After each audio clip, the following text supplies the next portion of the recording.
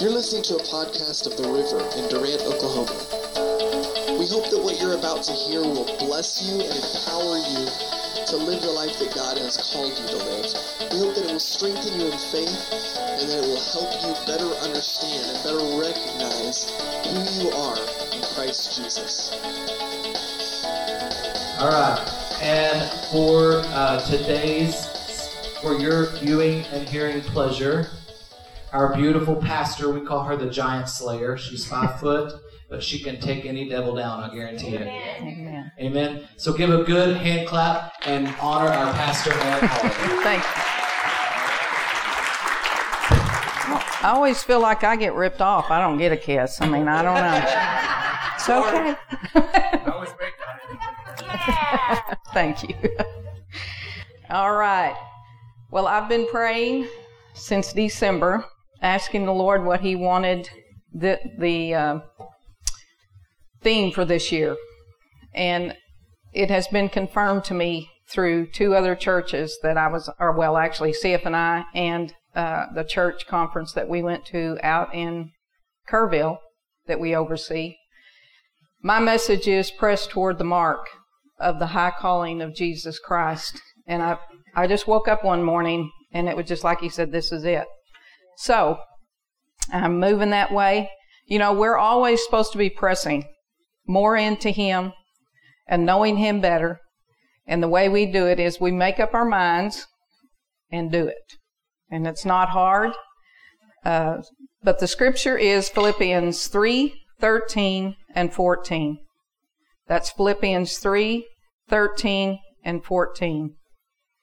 You know, we have to be honest with ourselves. That's the first thing. And we keep our commitments simple. And then we press toward the mark. And so that's Philippians 3:13 and 14. Brethren, I count not myself to have apprehended, but this one thing I do, forgetting those things which are behind, and reaching forth unto those things which are before. I press toward the mark for the prize of the high calling of God in Christ Jesus. First of all, you have to be honest with yourself. You know, sometimes that's not always easy to do. We all have room to improve. Even me. You're supposed to laugh.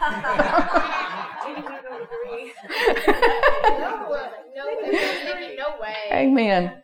Well, a few months ago, as many of you know, John and I bought a house. And as we're walking through the house, somebody else lived there. So we really didn't get to look at it real good.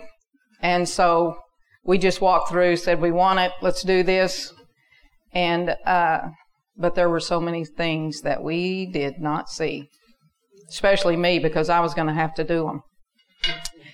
And so, you know, but I was tired of 10 months back here in these two rooms, and I was ready to get out of there. But, you know, I just didn't see all the stuff that was there because I was so focused on getting there. And, you know, a lot of times we don't notice the things around us that maybe we should. And, but so Sandy Sparks and I got in there, my faithful friend of 40 years, and we painted every inch of the house. And that was a lot because it had a lot of trim, had a lot of character.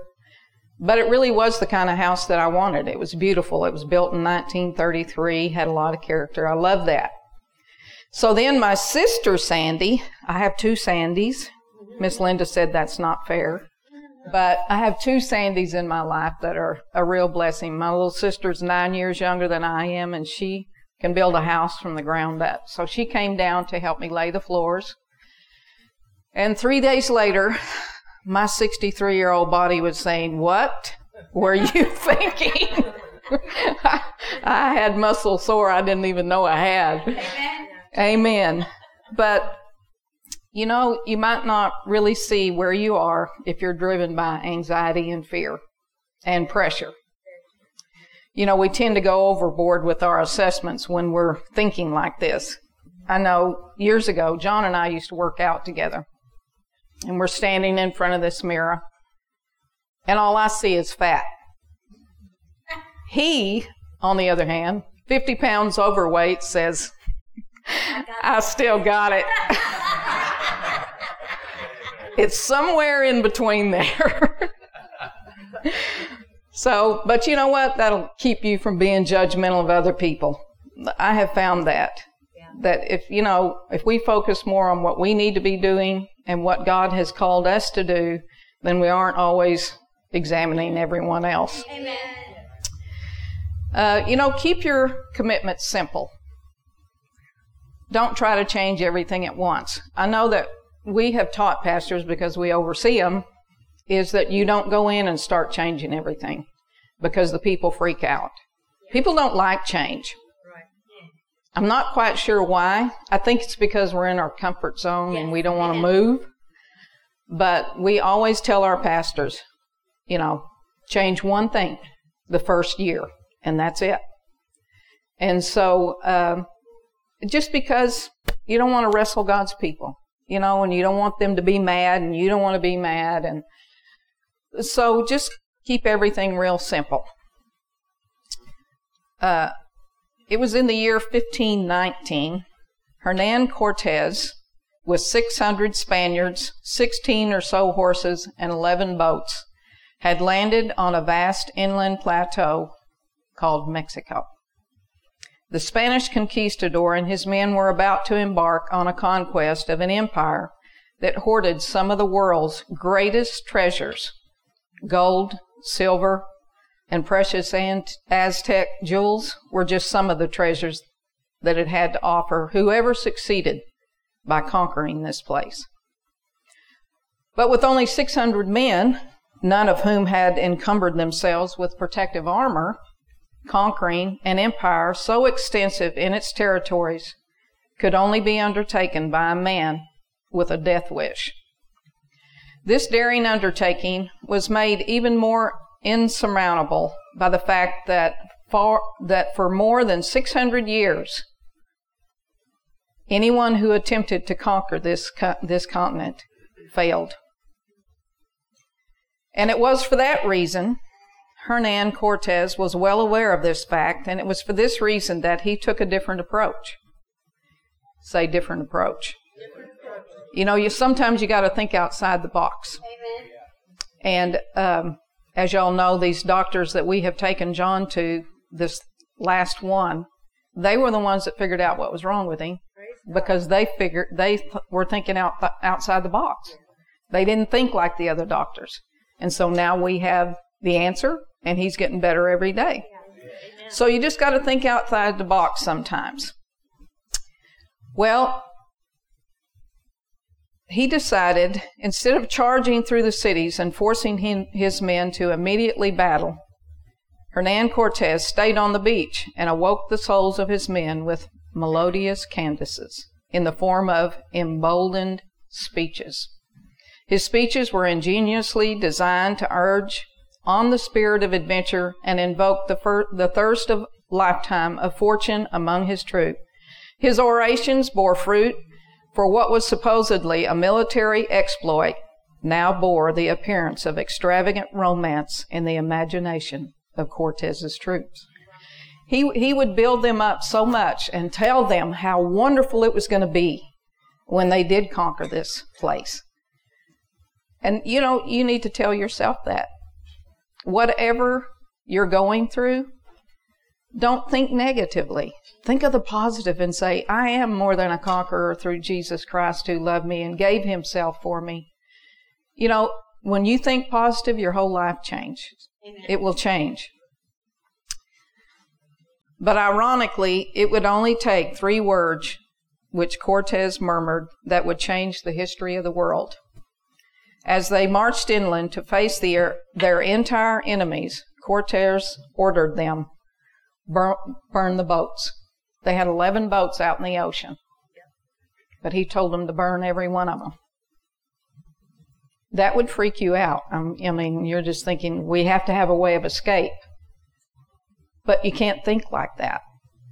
I know that, we've always got to have a backup plan. No, you just got to trust God, because He's the one that's going to make the difference, not you. So you need to burn your boats of fear, of insecurities, as what if. When you get that report from the doctor and he gives you no hope, he doesn't have the last say. That's right. You do. I tell people that all the time. And I talk to a lot of people and I pray for a lot of people. And I do that because I want them to understand that they have the authority of Jesus Christ inside of them, the same authority I have. But I just use it. And you need to use it. You need to not have a backup plan. You need to trust God. Whatever you're facing today, I don't know what it is. But Jesus' name is bigger than that. And He always wants to heal. Amen? There's a place called Las Claritas, Venezuela, years ago. 14,000 people living there, and they were all starving. Gangs were running the streets, stealing whatever was there, which wasn't much. And these people had no hope. So this company from Canada came in, and they said, they gathered the townspeople, and they said, we're going to bring 100 jobs to this place. 14,000 people, and you're bringing 100 jobs, which is nothing. And that's somebody from the audience yelled that. What good? How is that going to change our lives? But they brought people in and they tried to better the city. Well, then another company from Canada, another place in Canada, decide they're going to come in and they're going to rally their troops and do better than the other team did. But they failed miserably too. Then lo and behold, a geological company comes in here and they do researching and they find that under this city is the largest gold mine in the world. The largest gold mine in the world under their feet. So all these geological companies come in and start fighting over who gets to dig. It still hadn't been dug. Because nobody would put forth effort. And then they got tangled up in the city, the city laws and nonsense. And they still haven't got it to this day. You have a gold mine, the riches of Christ inside of you. But you got to dig.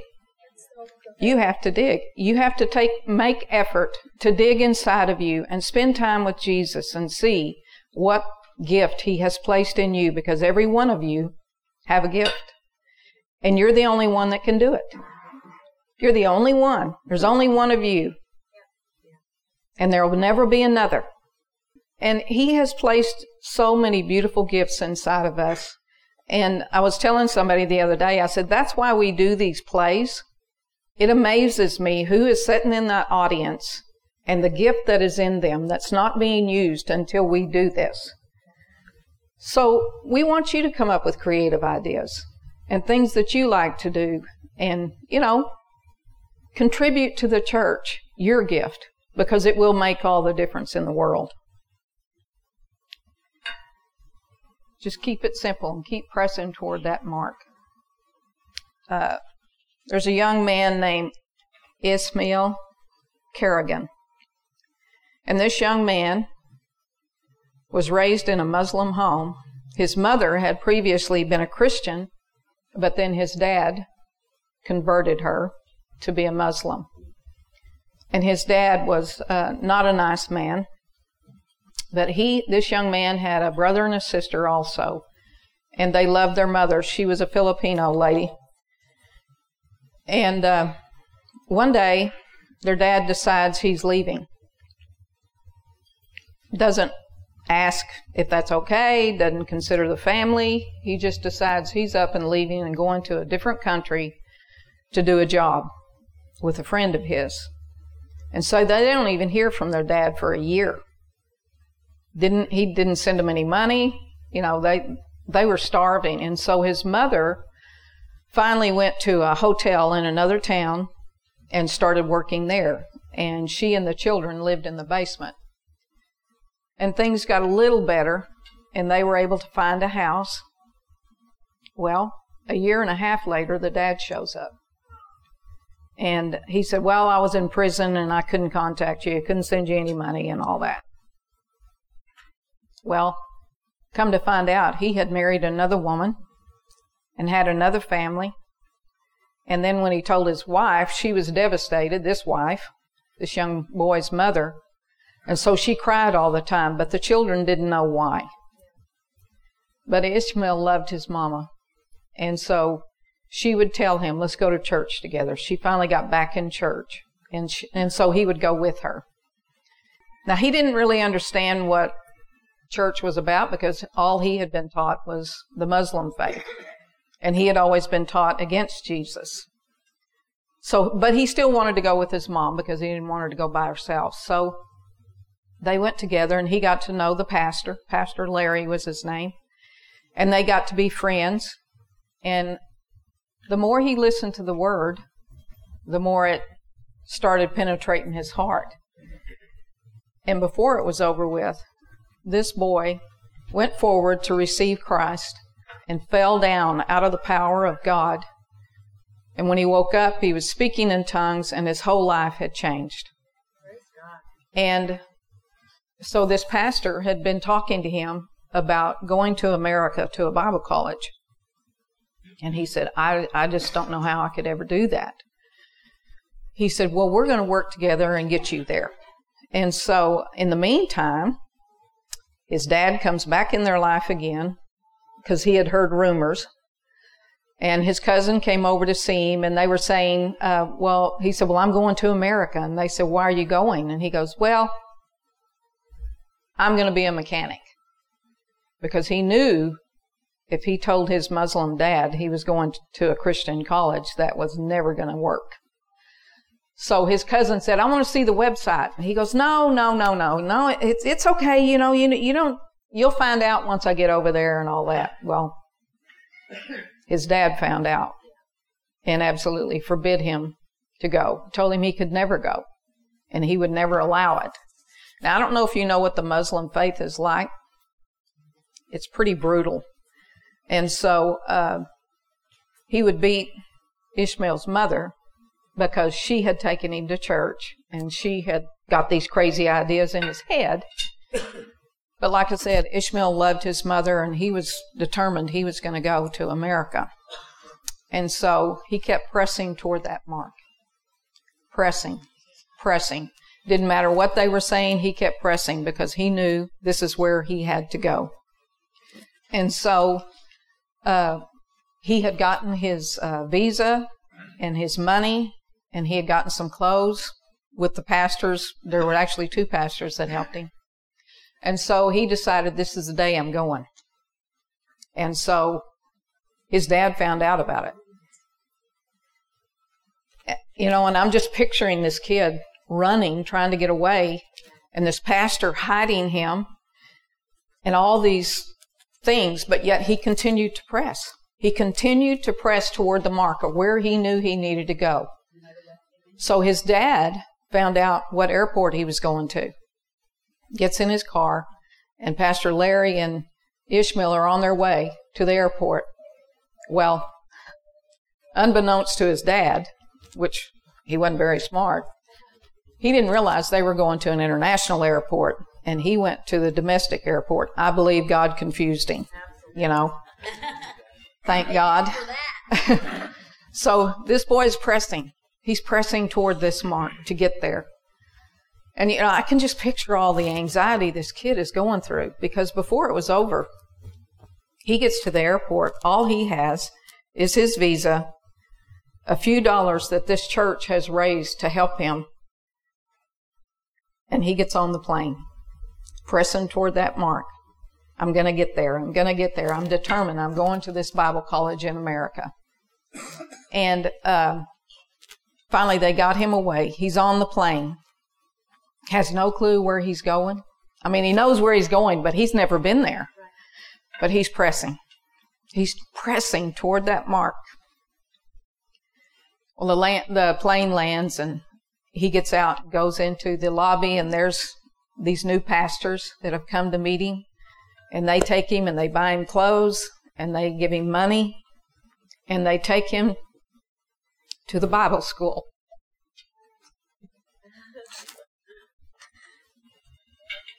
And this semester,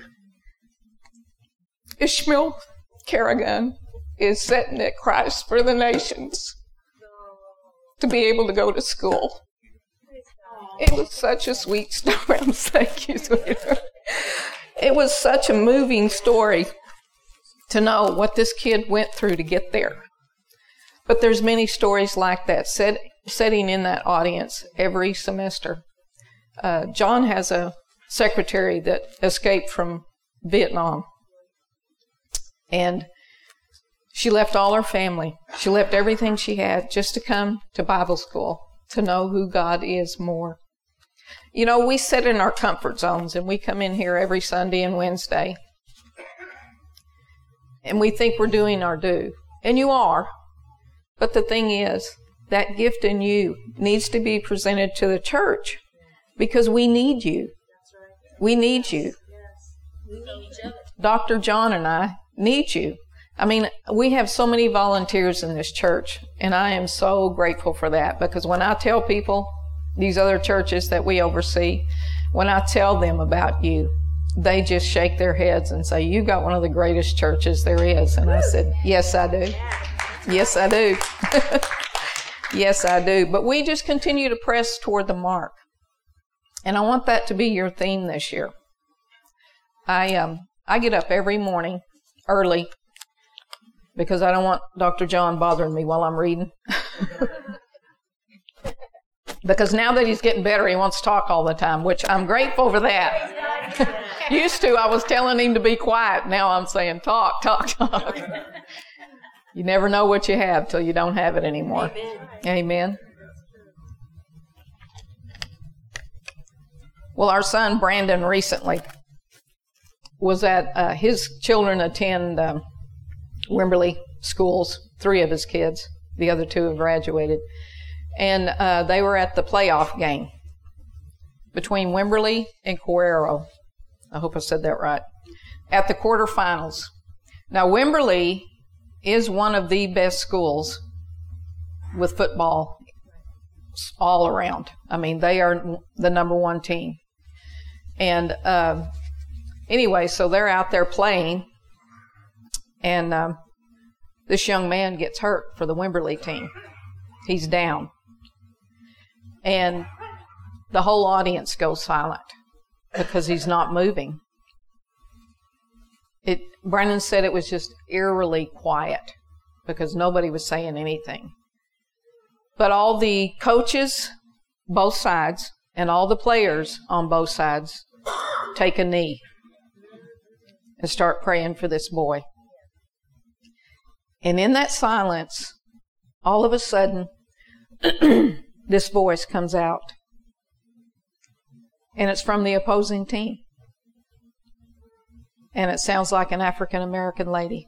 If you know anything about Wimberley, there are no. It's a all-white town. But this lady says, come on, baby, get up.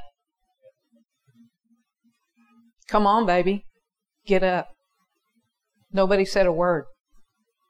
She said it again. Come on, baby, get up. She said it over and over. And it just seemed like, Brandon said it seemed like hours went by. I know it didn't, but that's what it felt like because this kid just was not getting up. But she kept speaking to him to get up. Get up. Come on, baby. Get up. And then he did. Brandon said he said every hair on my body stood up. He said it was such a spine-tingling moment. Wimberley won 36-31. I don't know if her team was happy about that or not. But you know, when you get knocked down and your face is in the dirt, when you get through crying, if you will just listen, you will hear that voice calling out to you. Come on, baby, get up. Amen. You'll hear Joseph from his own brother's pit crying out, come on, baby, get up. He had no hope, but he got up. And you'll hear Esther crying, come on, baby, get up. We're on the brink of annihilation, but we're getting up. Her whole race was about to be annihilated. And you'll hear Daniel screaming from the lion's den, come on, baby, get up. You'll hear Shadrach, Meshach, and Abednego from that fiery furnace they were facing, saying, come on, baby, get up. Amen? You'll hear the voice of the Father as He calls out to His only Son, Jesus, in the grave, after having been tortured to death by Roman crucifixion. Come on, baby, get up. Okay, so your husband's a jerk. Come on, baby. You can do this. Get up. Okay, so your boss doesn't appreciate you. Come on, baby, get up. You can do it. The doctor says it doesn't look good. Come on, baby, get up. Okay, life doesn't play fair. But I say to you, come on, baby, get up. No matter what you're facing, we have Christ on our side. And if we have Him on our side, that's all we need. That's all we need, is to look to Him. Like I said, I get up early every morning and read the Word. It's the first thing I do. And if I don't do that, that day is pretty much miserable. I can just pretty much count on it. But I know, because you get up and you get started and then you realize you hadn't read the Word and things are going crazy and you go, oh yeah, I need to go sit down and read and spend time with Jesus. He wants a relationship with every one of you. He loves you, and He only wants good for your life. And if you don't get anything else out of this sermon today, I want you to know that. He loves you just like you are. Yeah, but you don't know. I don't care. He doesn't see that. He doesn't see that. If you've accepted Him as your Lord and Savior, your slate is clean because of the finished work of Christ.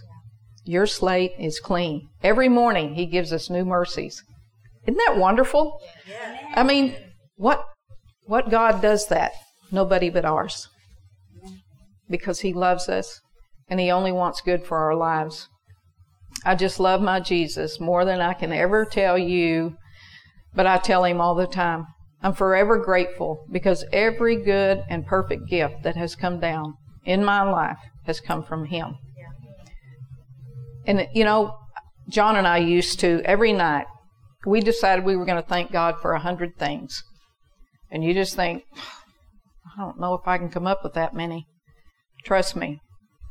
Each day, He brings so many more than 100 great things in your life.